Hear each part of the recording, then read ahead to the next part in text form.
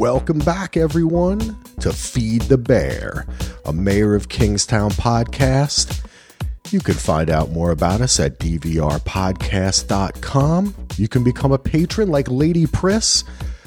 She sent me a message on the Twitter that I just saw, but was a while ago. She had followed us on Podcast Winterfell, which I knew. And now she's become a fan of Mayor Kingstown. So I hope you are enjoying the podcast. You can become a patron at patreon.com/DVR. And now that we do not have a sponsor for the show, all new patrons are appreciated. There's tons of exclusive stuff you can find on there and all the old stuff without commercials. So head on over there. You should also head on over to YouTube and check out One Mike and subscribe, because we have our guest this evening is One Mike himself. What's up, Mike? What's up, One Mike? Yeah, what's up, man? I'm glad to be here. I haven't even got a video out for this episode yet, so this is gonna be my first time really even talking about it, or not thinking about it. I've actually thought about this episode quite a bit, more than any of the previous ones, just because I'm trying to like frame it within the season. Like, you know, I don't know how many episodes this season is offhand, but 5 episodes in, kind of thinking like, okay, where have we gone so far? So I've thought about this episode a lot. But yeah, happy to be here. Haven't talked Mayor of Kingstown with you at all, so I hope to be able to adequately fill Heath's massive clown size shoes. You will, and we do want to give a shout out to Heath. He is wrapping up work on the watchable, quote unquote, final cut of his movie Star City Murders. He's going to be having the premiere in, about a week. So maybe we'll have you back again next week, Mike. You never know. Right. We'll see how that goes for Heath. But we're going to be talking about season 2, episode 5 of Mayor of Kingstown, called Killbox, directed by Guy Ferland, written by Taylor Sheridan, Hugh Dillon, and Leon Hendricks. And Guy Ferland, who has, I think he directed a Mayor of, he did a couple episodes last year. He's done 1923, Tulsa King, SWAT, Yellowstone, Mayans. This guy's directed a ton of stuff. So I probably talked about this last season. I'm going to see how far back he goes, that we can name a show that you'll be like, what? Ed. Remember that show Ed from the early 2000s? Yes, he directed that. Ed. House. Nip Tuck. That's a show that kind of gets lost in the history of, the golden age of TV, the first like real great serialized dramas. Nip Tuck. Didn't that come on like USA? Or is that on TNT or no? Like it wasn't like on a was FX. It wasn't like a pop. Oh, it was really. Yeah. Okay. Yep. Oh yeah, it was. Yeah, it was FX. Yeah. Yeah, okay. An early one, right after The Shield. So we're going to be talking about episode 5, and before we get into it, though, I do have an email to read that someone kind of set up from Rod, who set us straight on Milo's money, which obviously we're going to be talking about more tonight. But before I read that email, I want to ask you, Mike, you talked about trying to put this episode in context of the season. I believe it is going to be 10 episodes, so we're halfway through. Okay. I'd like to ask you, what are your impressions of this season so far in comparison to last season, and just in comparison to what you like out of good TV? I think this season, actually, I haven't talked about season 1 at all, but I really enjoyed season 1. I thought it was a really exciting show to watch, a fun show to watch. I really like Jeremy Renner, man. I always have. I don't know why. I just thought, I don't know. He feels like a relatable guy, man. Like, just, I don't know. But I've always liked Jeremy Renner. I thought it was a really entertaining, fun show. This season, I feel, is not quite up to the first season. And the reason I've been kind of trying to place myself within the season is I kind of feel like it's starting to drag a little bit at this point. Like we're getting very little progress. Like, one of the things that I thought about when I was thinking about this episode is just how many times we've had to hear the get me out of here, Mike conversation. And then Mike, I'm doing my thing on the outside. You do your thing on the inside. I'm trying in here. Yep. I'm trying out here, Bunny. Something's like how many times they've had that conversation, just this, that's the prison thing. I'm like at a point where talking about placing myself in the season. Like I'm at a point where I need the prison thing to like something to happen here. So then we can kind of deal with the fallout going forward from that. But other than that, I feel like when it's good, it's great. But it's lacking, I think, some of the excitement, some of the suspense, I think, of the first season. But I mean, I still find it to be a really enjoyable show, and I look forward to watching it every week. But, I think it has, if we get a third season of this, which I kind of feel like we won't, but if we were hypothetically to get a third season, there's a few things that I would say they need to be rid of on this show. One of those things being Iris. Yes, I was going to say, having watched your videos, I know that you feel very much the same that we do about the convoluted nature of the Iris story. And, I mean, we didn't see her this episode, and that was great. She only had like the one scene, like one or two scenes in the previous one, which were kind of the same scene, her getting into some kind of starting to do drugs and then losing her drugs, so it was not much growth there. And I'm okay with that, because if she is kind of a long con in a way on the viewer, like we've been talking about, I would prefer that than having it. I don't need to check in with people. Like, as far as I'm concerned, once we move past and into that golden age of TV I was talking about, where these serialized dramas, heavily serialized dramas, became really popular, you don't need the check-in. If I don't see a character for 5 episodes, that's fine. You don't need to, you can remind me in the coming attraction or whatever, but if they come back, if I don't remember them, that's my fault. You know what I'm saying? Like it's kind of like a trust with the viewer. So I'm glad we didn't see her. I feel like this show Heath and I have talked about, this season is a bit more action-y kind of tense first. There is not a lot of the more contemplative scenes of like Mike at his cabin. What we haven't, has he even, like, have we even seen the cabin? No, I don't think so. No, because they're not shooting in Canada anymore. Shooting somewhere else. They're in Pittsburgh. And it was this episode was the first time. I loved when you guys talked about how they've kind of like worked around that. You see it again, but this is like the first time the second time, the first time we saw it when they toured the prison.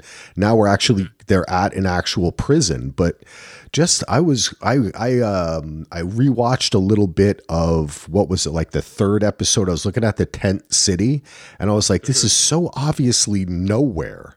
Like it's just like it's in like an abandoned area. You know what I'm saying? Like, there's no way that they would make that, or anyone would allow them to make that into a prison, right? Like it did not make much sense. And they're kind of and that's, we're seeing that again, where like he's waking up in this episode too and talking to people. I guess he's living at the office. We've not really established that. We never established what happened to the cabin. So I feel like the show has kind of changed, and it is shorter. Again, we have a short episode. It feels a bit more streamlined. I'm still enjoying it. I still, like you said, I love Jeremy Renner. Just a couple times when he's like, every episode, and he's like, yeah, thanks a lot. Thanks a fucking lot. And he just kind of walks off. He's great. I love him. And Bunny's great. The whole crew is just, I really love this show. We're also missing a lot of Miriam's history lessons that we were getting a lot last year, which kind of tied together the major themes of the show.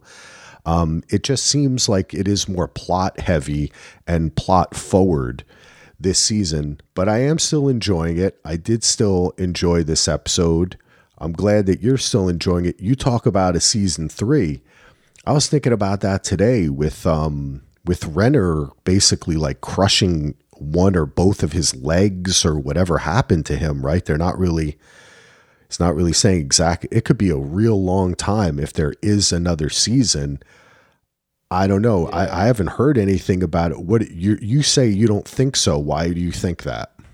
Because of what you said, because of how badly he's hurt. Yeah. Like, I feel like that's the kind of thing where like it's going to be a long time before he's even resembling just like normal gait. Like I feel like he's a long way away from acting again in general. And then whenever if he does decide to come back to acting at some point, I don't know if this show would be the top of his priorities. I don't know, but I just feel like it's going to be a thing where like if he ever comes back to acting, it will have been too long, and there's probably not going to be, unless they do a thing where Mayor Kingstown season 3 is kind of like the same vibe as like Logan, and he's like old as shit now, and he's like doing or he's not on it. Yeah. Oh yeah, that's true. Yeah, you can do that. Yeah, that's something that I was thinking about, but I don't know if we're going to have Kyle take over. I don't know if Kyle's going to make it out of this season, honestly. I don't know about Kyle, man. Yeah. That guy's the poster child for trauma. Yeah, what a shitty time that guy's had, man. Very true. Very true. All right. Let's get into the show. Let me start out with Rod's email, because it helps give just a little background. Now it doesn't matter so much. We know where the bearer bonds, well, we know someone took them, but we've been following them more. But just to kind of bring it up to speed, he has some nice things to say about us, which I won't read, but thank you, Rod. He says, Mitch has Mike and Kyle grab the $200K in episode 101. Mitch never found the bus or the $14 million in bonds. Whether he knew about them or not is a different story. Always wanted that flashback. After Mike meets with Milo in the prison, the meeting that never took place, quote unquote, I'm doing air quotes, he is told to go in to retrieve the box. True. Mike stumbles upon the bus, calls the police department, and gives it to the DA. And they've talked about this again, too, that this is part of the reason why the DA is kind of high on his horse. Remember when he goes to meet Milo's lawyer afterwards and throws him around? Yeah, and takes him to the back alley of the original office, and he pisses himself. I do remember that. And the lawyer tells him that he found the wrong box. Okay. That's the story of the box. Anyway, love the show. Keep up the great work. Thank you. Yeah, that was kind of part of the fun of last season, trying to figure that out. It's a little convoluted, but now it doesn't. Now we know where the stuff is, right? Yeah. I will say though, I feel like it took us too long to get to this point of like realizing what the fuck Milo's whole purpose was. Yeah, it's kind of fun, but and you're that and whenever we discover what Iris's deal is, it will have taken too long to get there too. And the fact that the box thing was convoluted when you mix it with what happened with the bus, and it was a little messy for us to get to a place that, and the other $200K too. Right. Yeah. Yeah. It's like now we're here, and I don't know now what I will admit, I don't want to get ahead of ourselves here. I am a little bit intrigued on what happened to the bonds in this episode. Let's talk about it. Let's talk about the money. Let's talk about Milo's money. Just to give a little background here, I have it here. First, we see Skinny Pete, Horace, but I call him Skinny Pete. I've been calling him Skinny Pete in my notes. Yeah. Yep, same deal. She's found at the house by Joseph. Oh, don't. Of course, why did you go back to your fucking house? But that's another story about everyone in Kingstown. Mike has a conversation with Stevie and Ian at the diner about the money. And this is when when Stevie says he didn't check it in, but it's at the police lockup, right? Then Milo gets one of his goons to come take Joseph like a VIP to Milo's, because he always calls him Milo, to Milo's. And then Milo gets kind of mad at him. He says, you didn't find anything. You killed both of them. You didn't get any information. And I thought he was maybe going to kill Joseph, but he just kind of says, I'll take care of it. I thought that was a good moment for that character, because I was feeling the same way about Joseph, and I was starting to get a little irritated by Milo's number one guy, or his right-hand man or whatever, making really bad decisions. And I'm like I was thinking, like, when I was watching it, I'm like, Skinny Pete is working from a huge advantage right now. And the way that scene played out, it didn't play out that way. And he had a huge advantage. And I'm just like, why would you, like, as far as you know, this is the only person that could tell you where Milo's money is at, and you just torture him and kill him. Like, that's not, like, that guy should be saying, I'll tell you, because you work for Milo. It's not even your money. So you got to deal with Milo if you don't get that money. Like, you should be taking that guy out to dinner or some shit to find out. You should be giving him those bonds are at. You can take $1 million. Tell us where it is. We'll give you $1 million. Exactly. Try to work with the guy like Mike would. Yeah. So like that, like, so I appreciated the fact that Milo said, "Hey, you know, you're fuck up, right?" Like that was a really bad decision. I was like, okay, good. So everybody recognizes that Joseph is a fuck up, and it's not just me being nitpicky. So yeah, I appreciated that scene. Yeah, but it doesn't really. Again, it's like Milo. We still have, and this is talked about at the diner scene, their new hangout spot. Mike mentions Milo, and Stevie and Ian are like, you think he's still around? Now, Mike has already told him like 5 times, yeah, he's not dead. That right? This is how kind of the season started, where he was like, I think Milo got out. Why aren't we looking for him? So Milo is still supposed to be in hiding, or people don't know. Maybe some people in the underworld have heard. So he's going to have to kind of come out, right? Expose himself to find the bonds. But then we see somebody steal them from the police station. Yeah. So who do you think took it? Is that how you interpreted the scene? Like, well, so I interpreted the scene as like, my takeaway from it is that Milo has like a mole on the police force. Okay.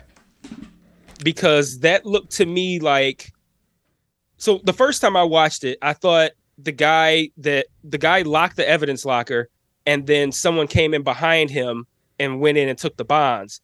And then I rewound it. And what I think happened is it's the opposite. He unlocked the evidence locker, and he sat the lock open in the cage, like hanging there. So he set it up so that guy could come in, or girl could come in and take those bonds.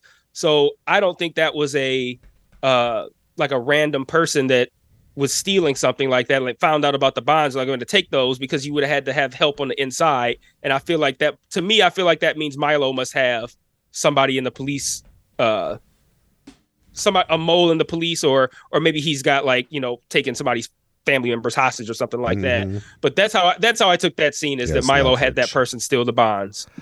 I would agree with you. And I think that you laid it out, and there's not much to disagree with. He let him take it. He did the old kind of newspaper thing, you know what I mean? Like that they have to do in movies. You have to pretend you're doing something else and then walk away. But I wonder, is that person Stevie? Because I wondered that too. Okay. But I didn't think about it too much. So you lay out your thoughts on that, if you have more thoughts on that. I just feel like everybody is turning against Mike, right?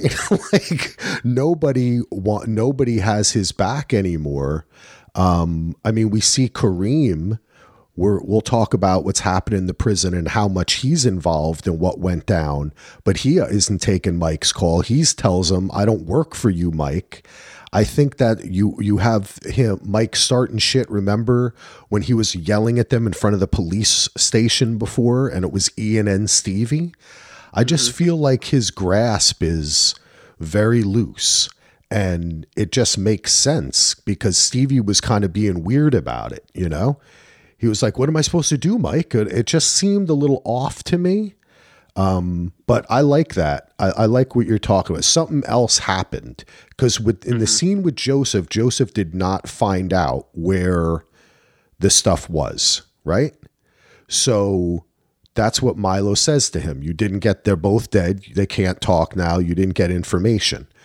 So he has to use, but in order for that to happen, isn't that exposing himself in some way? I don't know if it's going to really, if it's meaningful, but I guess in a way it kind of is, right? Yeah, but like if he has like, so say, let's say hypothetically Stevie is working for Milo, and this whole time he knows that he's sitting on Milo's bonds. Like maybe it could still be somebody who's like on the inside, but just didn't. I can't say didn't realize they didn't have them, but once they didn't have anything to even any information that was useful to Milo until the bonds came in. So I don't know, man. I'm curious if it's intentionally as ambiguous as it is, because sometimes I don't know. I get a little bit I get a little bit confused with what I think they're trying to say. Like I felt like they were a little wishy-washy when they talked about whether or not the bonds were signed in or checked in or in evidence. Yes, exactly. I felt like that terminology got a little murky, and I'm like, okay, are the bonds like are they on record or not? That's yep. Like I feel like they get a little wishy-washy with stuff. So I don't like when I see scenes like that where I'm not completely sure how to interpret it. I'm like, well, did they fuck that up, or are they giving me only what they want to give me? So I don't know. I tend to think when they do that with this show, and that's that kind of detective story, noir speak, where things are mentioned over and over, and it's just basic. It's kind of like the. It's not like a red herring, but it's almost like the box in Pulp Fiction where it just glows, or what do they call that in the Hitchcock movies? Oh man, I'm losing my train of thought on it. The to help you here. Just basically an object or word or phrase that you keep hearing, and you're like, why am I hearing this? And it's basically a signal that it's important to the plot. So that's why we're agreeing on that they keep on talking about that. And I'm like, what does it fucking matter? They're there, right? So there's some other thing that's going on. But I like what you said about he could have the squeeze on Stevie in some way as well. But it just seems, everything is falling apart, man. Everything around Mike is falling apart. We start the episode out, the office. It's good to see Rebecca's back from her 5-minute break. That's nice to see. Oh, I forgot about that. Yeah, that was so weird. I thought they made a big deal of the 5-minute break. I'm like, did something happen to her? Like, I know. I just thought it was funny. Just nope. They just decided to put a note on there. But all the people are in the office. They're saying that they lost their relatives, obviously in this big prison move. And we're seeing again, we're kind of reminded that Mike actually does have a job like this. He's supposed to be this go-between between the system and the people. He doesn't seem to really be doing that job, but we do get to meet Bunny's cousin, Rhonda, who I thought was awesome. Yeah. Yeah. I liked Rhonda because Rhonda was a very relatable character. Like I feel like I've met a lot of people like that. Yep. And did you get the vibe? Like I already feel like they're gonna end up fucking. Like you get that vibe, right? I'm hoping so. I am hoping. For me, I was like, okay, this is good because they go toe to toe with each other a couple times, right? Both in the office and then when he goes and meets her at her shop, right? Her, I guess it's like a hair salon or something, right? And they really go toe to toe. She pushes him, he pushes back, and they both getting a little turned on by it. And I'm like, could this mean that Mike could finally like give up on Iris and get on with his life? Like that would be kind of interesting if they have this push and pull between Rhonda and Iris for Mike. I like that. Yeah, she's a little spicy, but then also she always manages to slide in a compliment on his appearance whenever. Yes.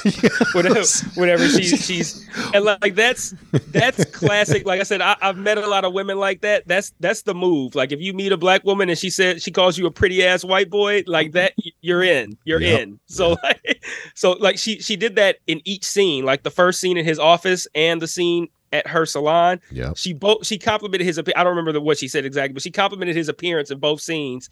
And then he was smiling like the fucking Cheshire Cat from Alice in Wonderland when he handed her his business card. So like, yeah, and then I'm thinking like that's gonna make for an interesting dynamic too. If he starts to form a relationship with Bunny's cousin, like that could be an interesting thing if, and maybe like a future season or maybe even later in this one. So I'm like, I like where this is going. I like what they're cooking right here. Yeah, I like it too. But in a way too, though, obviously she really wants him to find Bunny, but it also could give Bunny some sort of control over Mike if they are together in some way. Or she could also use that what's going on between them for the same purposes. So, because in this world, everything is not always what it seems, and people have, and she had talked about, I think when in the first conversation, she said something like, it's only a matter of time until people are like bothering her, right? Coming into what she's doing. So we can assume that she's involved in the game in some way as well. Yeah, she's maybe, not just or it his could cousin. Well, maybe, but she could also just be like a potential, like a chess move. Like, she's not being protected now. This is how we can strike at Bunny. Like, it might not necessarily be true. The game. It might just be like, oh, now his cousin's not protected. That could be a way we could get to him. And there is a little bit of a perhaps foreshadowing when she says to him, calls him out on his white savior bullshit, right? Where in a sense, could it be that he does in some way turn out again, like with Iris or something, if she gets into trouble because we see what's going on with Bunny. That's interesting. Let's talk a little bit about that. Let's transition into Bunny and what's going on in the prison. And before we do that, because we let you down with Milo's money, I decided to do a little research and identify by name all the people in the prison, because they don't say their names a lot. So we know that Bunny is the leader of the Crips. Okay? Dedrick is the leader of the Bloods. Gunner. That's the guy with one eye, right? Yes. Okay. Gunner is the big Nazi white dude with tattoos. He's the leader of the Aryans. Yep. And Luis is the leader of the Mexican gang. Okay? Okay. The big dude who comes up to Bunny and tells him we're all black now, right? Like the Crips and the Bloods are working together. Is named Big Hush. Okay. And the guy with the dreads who we've seen before, who seems to be Bunny's kind of second in command or his inside man in the prison, is Raphael. Okay. Yeah, so. I think that's Bunny's, you know how Bunny has been saying like he was going to have like his cousin run the inside once he got out? I think that's who that is. Yeah. So could Raphael be related to Rhonda? I mean, yes, theoretically. Theoretically, possibly. Yeah, so I mean that's what I'm kind of assuming, but yeah, I actually caught the names for the first time in this episode actually, because I had to kind of shoot around given the events of the ending. There were names mentioned. I'm like, wait, who was that? Who was that? Who was that? So like, I had to make sure because the ending was also a situation where I was like, are they giving me just enough, or are they kind of like being a little messy here? But you want to talk about Bunny, and I liked a scene that Bunny had in this episode because it was the one time where I felt like Bunny showed, like he's been kind of like, when I say he now, I'm talking about the actor. He's been doing a good job of showing this kind of like tough exterior, but these moments on his face where he's understanding the reality of his situation and is concerned. And in this episode, they when they notice that all of the other leaders are there and everyone else is kind of like already in the place where like, yo, Mike fucked us, like we got to do our own thing. Bunny starts like hypothesizing like, yeah, maybe this is like a Mike master stroke where he managed to get all the leaders in here together and we're gonna play. And I'm like, Bunny, you're grasping at straws because you see what's coming and you don't like it because you know you care about Mike even though you don't want to admit it to yourself. And I thought there was a whole lot of importance in what he was doing in trying to convey the idea of like, I'm really grasping at straws because I really see the direction this is going for Mike, and I don't want it to go that way. So I thought this was a cool episode for Bunny. And then I also thought it was interesting that he was like wearing all white boxers and like t-shirt or whatever in the opening. I'm like, I don't know. I feel like he wouldn't wear like all white boxers. I don't know. Well, maybe that's all that I feel like they'd be like satin blue or some shit, like some Crip shit. But he's wearing like fucking hospital brand. Well, you know, that's an interesting take, because part of the plot line here is that he's been in this prison for a couple of days now, while Mike has been running around looking for him and asking Carney to look for him, right? Mm-hmm. And where's Bunny? We got to find Bunny. But the truth is that he was basically kind of like having a panic attack. You know, he didn't want to leave his cell. I think the way that they have written this is really kind of brilliant, because he is the outside guy, right? There's a reason. And he's always hanging out in front of his crib, right? Or at his crib, sitting in a lawn chair. It does not seem like he is built to be in this prison. And he is not handling it well. And he says that to Mike, like, I can't do this stretch. I can't do this. And perhaps it's from experiences he had before. We don't know everybody's history, right? We know Mike was in prison too, right? I think they had said that they might have been in together at some point. I really wish they had explored that. They're not having a lot of those conversations this season, you know? But it's just that you mentioned it. Like, I remember thinking about that last season, and in season 1, like, it would be cool if they explored a little bit of Mike's history when he was locked up with the Aryans or whatever. That would have been kind of cool. Definitely. But, yeah. But I'm just pointing this out because his name's the actor's name, Toby Bam Tifa. I think that he's doing a great job of showing that, and you can see he's having a good season. Definitely. And he's losing his grip, right? Like, Raphael sees it, Big Hush sees it, everybody sees it, right? Mm-hmm. And the interesting thing is that when he gets pulled away from Carney and put in the kill box, what that big white dude, that guard, says, he says, Gunner wants you off the floor for this move. It's his yard. I guess he's okay making this an Oreo house. So the way I read that is he's saying Gunner, the Aryan, right, is now basically taking control, because the person who lit the match was Big Hush. And the person who and as they did previously last year, when each gang got a chance to stab the guy, remember when they took out the killer for the guards, they work together. So they both are participating. They both can tell on each other, right? It's like a way of trusting each other, because the other dude is obviously an Aryan guy with all the fucking tattoos on him, and they're killing Luis, the Mexican. Mm-hmm. So basically, somebody, without Bunny knowing about it, there was a deal made between the Aryans and All Black, right, which is the Bloods and the Crips, to take out the Mexican, who at the meeting with Kareem was like, I don't care what's going on. I'm doing what I'm doing, right? Yep. So they took him out. But Bunny was not a part of this. Exactly.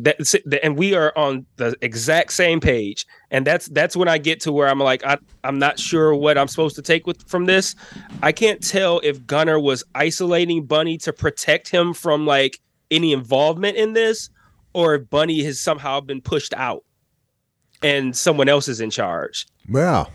Well, so that's the only thing I can't quite figure out. But yeah, that's how I took it. Yeah. Okay. So we're on the same page. Good. Yeah, because I had to watch it twice too to pick up on everything that was happening, because at the same time, Kareem, that happens with, we also have the whole thing with Kareem and what's going on. So there's so much going on in that scene.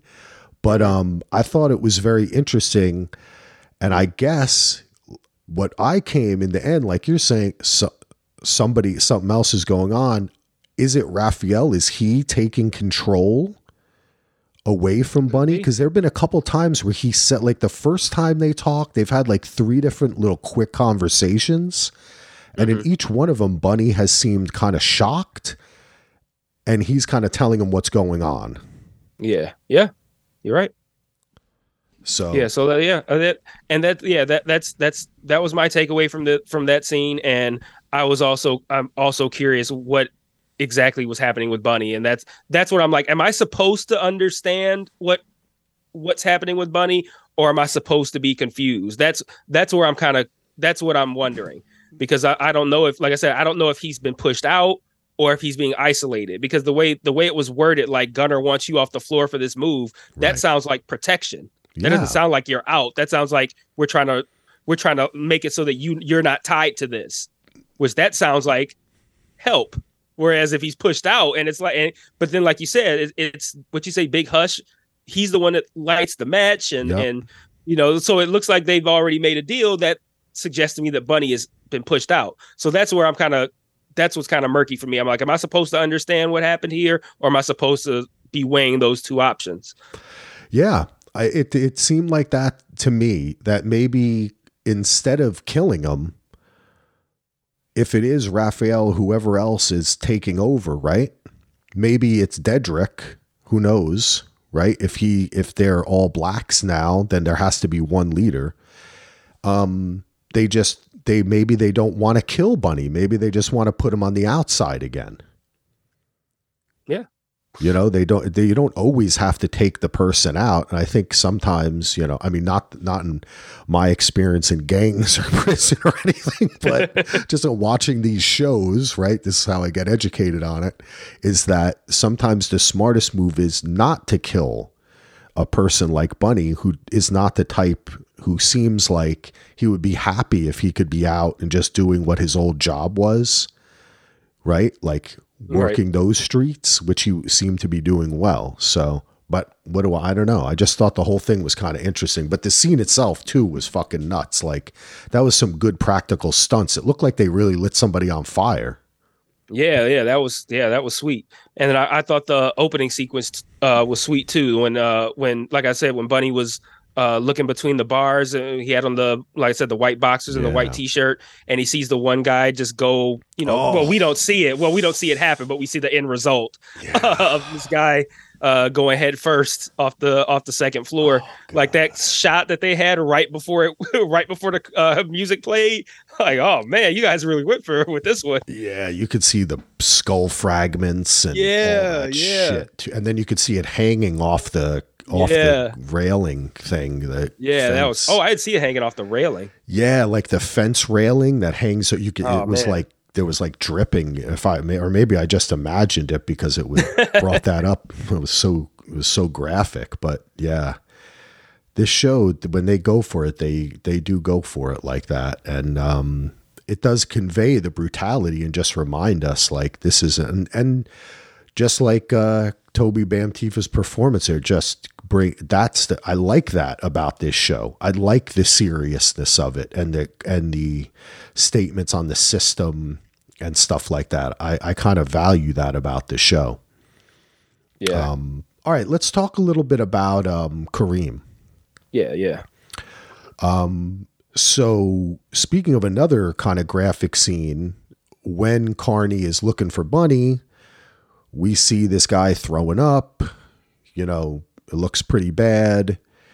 They take him away. Later on, we find out from Carney approaching Kareem that this is one of the guys that raped Kareem during the riots, and one of the 3, and we saw him beat the shit out of them. So this is like long-standing internal injuries that he has. Mm-hmm. And they're afraid that, or Carney is like, I'm going to take care of it for you. We later see Kareem looking at the same one saying he's a good kid to what looks like is like a DA or a prison official or something. This kind of confused me, Mike, because it's like, why didn't they just say that another one of the prisoners beat him up? Carney even mentions that. Yeah, that like that was a weird scene to me too. And I had a couple of friends who watched that episode. They weren't even clear on what this guy's significance was. And I think that the reason that was a little bit difficult to ascertain, I think, is because at least for me, this was the case. I don't connect anybody to a rape because I don't believe we didn't see that, right? No, we saw him being taken away by the prisoners during the riot, but we thought he might be dead.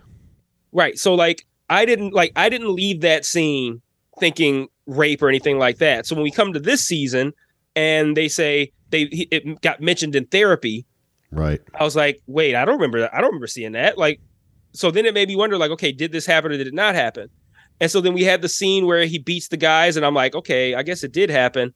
And then we get to this next scene where they're talking about, okay, he's one of the three. It happened. And I just feel like the I guess facelessness of these people is what makes it harder to connect. Okay, these are the guys that did this thing. Yep. Because we didn't see it happen. We haven't even really got a good look at any of these people. Because you remember they had the fucking pillowcases over their heads when he was beating them. Yep. So it's like, I think that's probably why my friends were like, I don't like who is this guy? But yeah, I think that was a confusing situation too, because like you said, any of those options work really easily. So how is this gonna? I feel like they're only introducing this because it's gonna have some sort of blowback, but how are they gonna believably make blowback from this? Yeah. Well, we also did see that scene. Remember when Kareem was huddled down in his house, having a panic attack, and his wife finds him? Yeah. So that kind of shows how we didn't get to see it, but obviously it's having severe effects on him. But yeah, I agree. It is not completely spelled out. I think when he says he's one of the three, that's what clued me in. Yeah, me too. But even then, it was like, I just remember that there was 3 pillow-headed people. Yeah. I was like, oh, they must be the pillow-headed rapists. Like that. Yeah. But it's just weird because I think both Carney and even Kareem says, was he beaten by another prisoner a while back? And I guess they're trying to conflate it with the transfer of prisoners.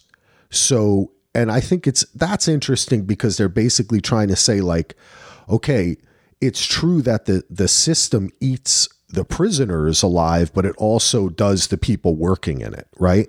Mm-hmm. And when they move to this new place, just like as we saw with Carney, where the big dude who beats the shit out of Bunny is like, this is our place now, So Kareem is trying to navigate being the de facto warden to a non-prison, but just prisoners. He's just there to oversee until they could be transferred to this new prison, and that's the prison that we saw them tour earlier. Mm-hmm. So that's my understanding, is that they're still going to be transferred yet again, right? And that's why he's like, welcome to prison for the time we're here, So once he gets to his prison, he can kind of take control. So is that what we're laying this down? Could this be used against him? Who is Carney working with? Because he seems to tell Kareem where Bunny is before he tells Mike. So is Carney working? And Kareem doesn't seem to be working with Mike anymore. So Carney can become an important person here, because if he could pass some sort of information to Mike about this prisoner, right, and what happened to Kareem, perhaps Mike could use that in some way, free Bunny, or threaten to tell the DA. It also gives him leverage in the new prison and to get back on top. I like that.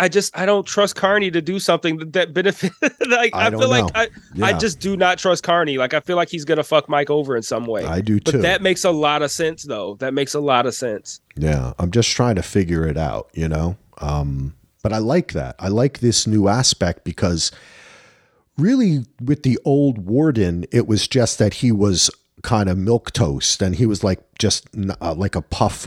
He had no substance to him, right? so Mike could kind of boss him around because he controlled the guards, you know? But now he doesn't have that. So he needs to somehow get because Mike has fallen out with everybody. He somehow needs to get advantage. But again, it does rely a bit on Carney, who doesn't seem to be the most reliable person, but he also seems to be in with Kareem. So I don't know, man. Yeah. Well, I have a question for you.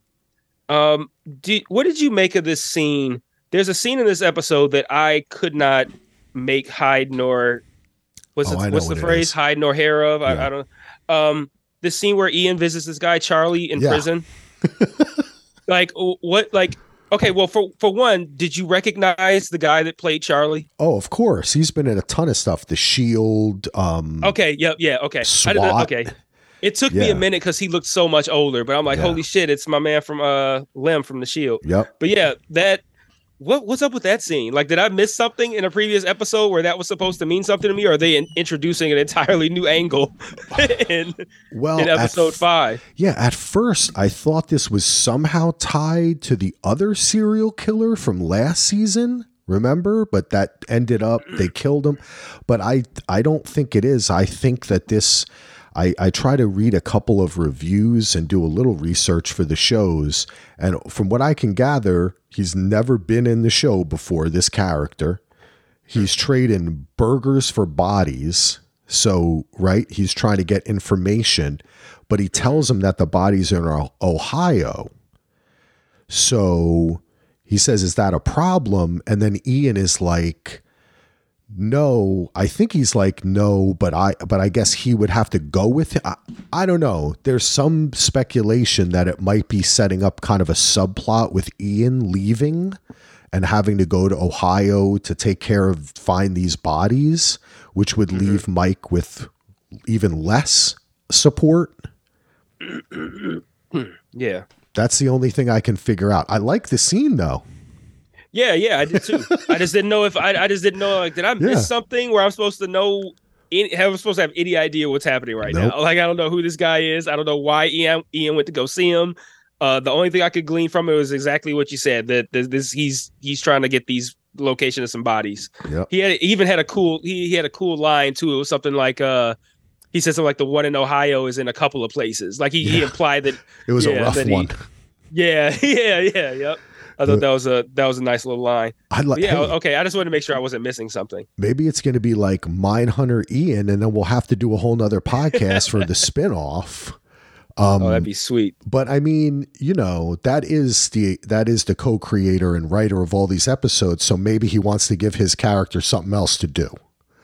Yeah. Which I'm cool with. I think that might be fun. Or like one review I read theorized that this was just a way to pull Ian out of Kingstown for a little while, leaving only Stevie, who we also might be working with Milo, or you know what I mean. So right, it could kind of cause some bullshit.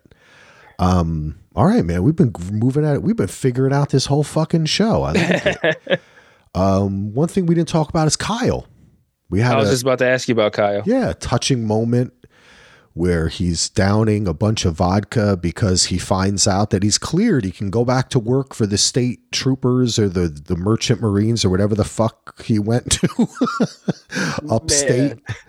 But he doesn't seem to want to go. His wife doesn't seem to think he's ready. I mean, I watched him chug Smirnoff out of the freezer like a Russian teenager. He's definitely not ready. I know. He's not ready. He was like, where's Joseph and Milo? Right.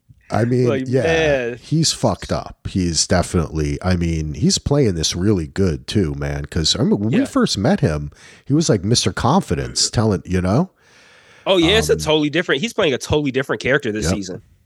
Totally different. I still feel like he's not gonna make it, but agree.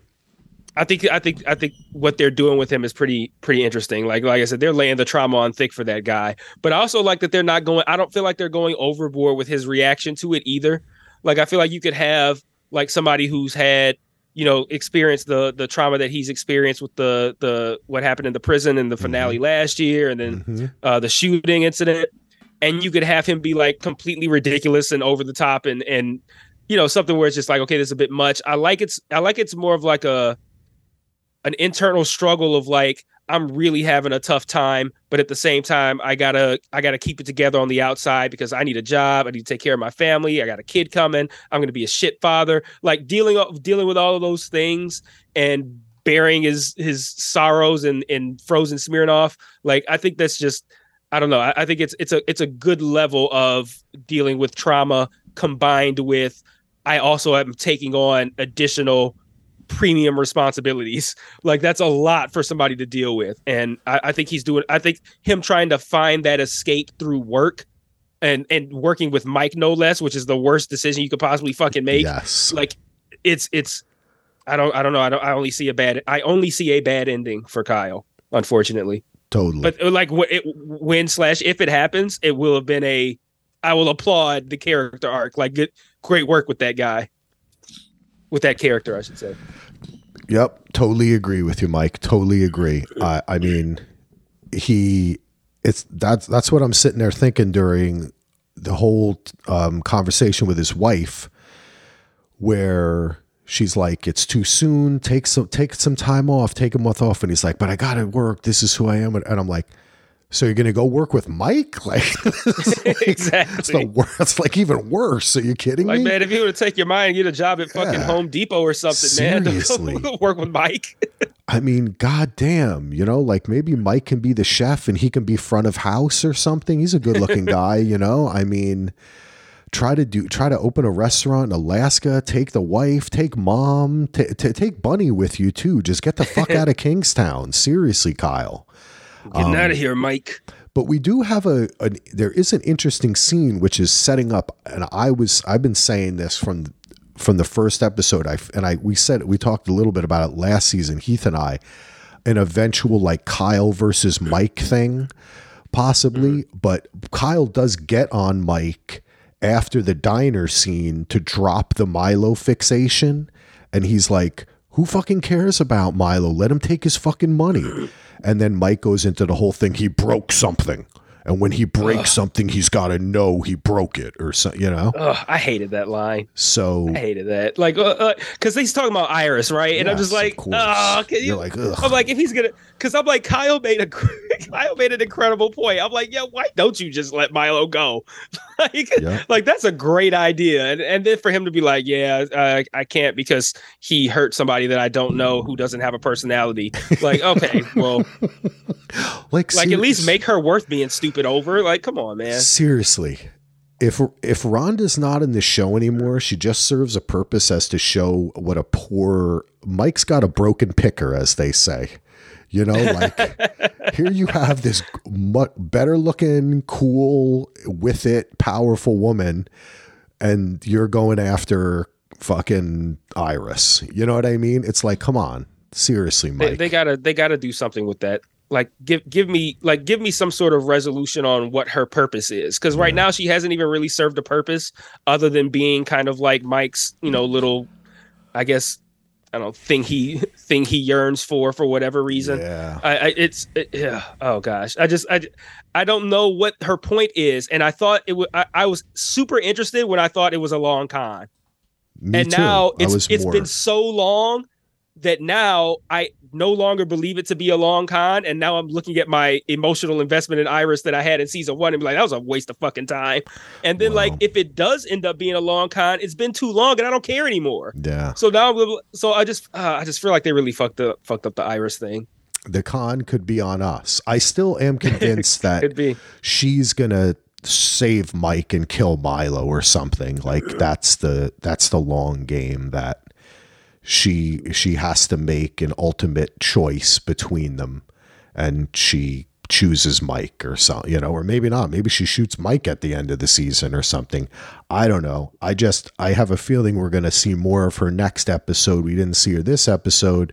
And I hope that, even though I don't watch the coming attractions or whatever, but I do hope that this progresses in at some point to something more interesting than her just having like these different women give her lectures about bulls and steers, or what was it? I don't remember I don't episode. Something about hyenas or coyotes or some shit. I don't remember. You know, real quick, that's a thing that I don't like when I see it in shows. And it's not a movies thing. It really is a shows thing. When a character returns to the same place that they were at previously in the show's run. So I feel like Iris is right back to where she started. She's got to move and forward. Like that irks me. Like I don't like returning to the same point. I had the same problem with Theon on Game of Thrones, like to a lesser extent, but like when they did the whole episode where it looked like when he was getting tortured, where it looked like he escaped. And then it was this whole charade that Ramsay did, and then he ended up right back there. I didn't like that. I was like, what was the point of that? He's like right back there now. So like all that stuff that happened in between was pointless. Like I really don't like ending up back at the same spot. And that's where Iris is now, without any kind of like payoff to justify being back there. It's like I didn't gain anything from this. Like I just don't feel like Iris has been relevant. And I would agree with you. Just got to keep hoping. I mean, I did like last season where it built to the crescendo of Mike taking out all the Aryans. That to me was interesting. Was a character peak turn. Yeah, that was peak Iris moment. Yeah, and it wasn't even about Iris; it was about Mike in that scene. But I loved that scene. Like I was like, oh, like even I did not see that coming. Like he's like, is that the guy? And shot him. I said, right through the window. Like out loud. Oh, that was badass. Right. Yeah. Through, I love that. That was crazy. And I shot him right through the window. He's like, fuck it. Maybe we'll see a little bit more of that come out of Mike. And maybe that's part of the allure that she has, is she releases that in him, or it gives him an excuse to act like that. But I don't know. We shall see. I think we come to the end of the episode. Did you have anything else that you wanted to talk about? Nope. Yeah, I asked about what you thought about the Ian thing. Yeah. So nope, I'm good. That's all I had. Cool. Yeah, I think this has been great. It's been wonderful having you on. Why don't you tell everybody where they can find you? Cool. So you can find me first and foremost at Michael_Aaron on Twitter. That's my personal Twitter. And then you can find me One Mike on YouTube. You can search that. It's Mike like my name, Mike, not MIC like a microphone. If you search that, you're gonna get a Nas song. And you can find me on Twitter as well at One Mike Network. And yeah, I think that's about it. Awesome. Oh, and One Mic on Facebook as well. And there's also a Discord chat if you guys want to join that. I can't recite the URL, but I always have the link to the Discord is in the episode description of every video. Cool. Nice. Yep. You're doing a great job, man.